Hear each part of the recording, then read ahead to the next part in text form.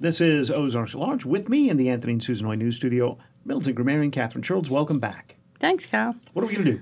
Well, I recently found an article from Word Genius that addresses one of my favorite subjects, word origins. And this one upped the ante because it was common words with bizarre origins. Even more fun. While many English words simply come from Latin, Greek, or other foreign languages, some words have seemingly bizarre or even downright macabre beginnings. Okay. Here's a word you and I are quite familiar with, deadline. That's when you got to finish a project. Right. Well, theory has it that it was coined in the American Civil War. A boundary line was placed around prison camps, and if any prisoner crossed it, what do you think would happen? They'd shoot that prisoner dead? Yeah. Oh. It was a dead line. I think my deadline's better. I faced some pretty irate editors in my career, but nothing like that. Luke is a common modern name, actually ancient name too, isn't it? Yeah. But in Middle English, it literally meant tepid. So why do you think the word lukewarm was included in this list? Oh, because that's tepid water, right? What is? Lukewarm? Well, lukewarm is... I mean, but it could describe water, but it could describe food too. Yeah. So why is lukewarm included in weird words, bizarre words? Well, I don't know. Well, it's redundant. Oh, right, because if Luke means warm, it's Right. like the Rio Grande River, right? Right. Yeah. Mm-hmm. or Vista View, Yeah. a street in Bella Vista. Yeah. Yeah. I bet you get this one, Kyle. What do you think is the origin of the word lunatic? Well, lunacy, right? I mean... Right, but a base further back. What is lunatic? Oh, the moon. The moon. Derived from Latin, lunaticus means moonstruck. It refers to a periodic spell of insanity tied to the appearance of the full moon. It's a phenomenon that is still debated as crime tends to spike during full moons. I've heard that always, yeah. Okay, try this one. What might be the origin of the word mortgage? Now, think of how it's spelled. Mort gauge. Mort. What does mort make you think of?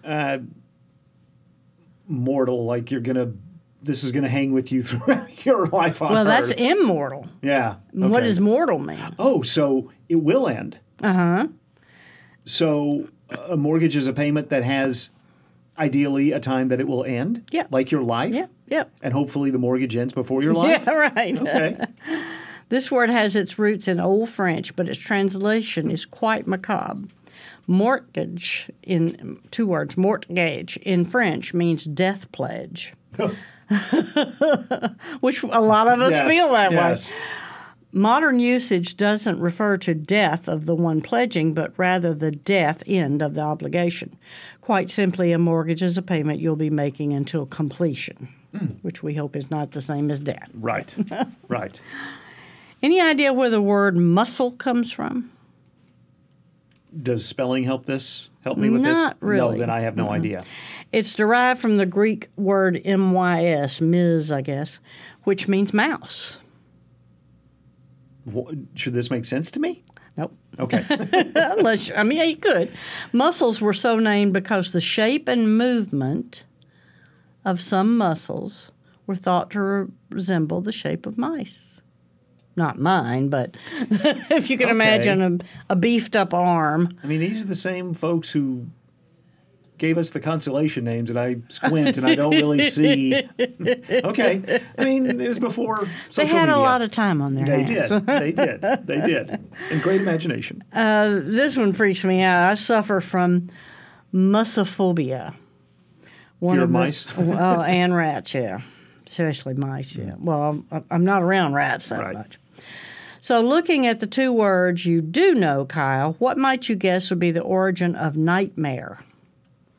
Oh, this is not going where I thought it was going.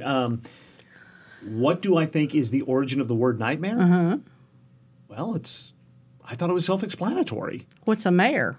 Oh, well, that's a good point. So night, right, nocturnal. Mare is a horse. Yeah, but this is nothing about horses. Okay.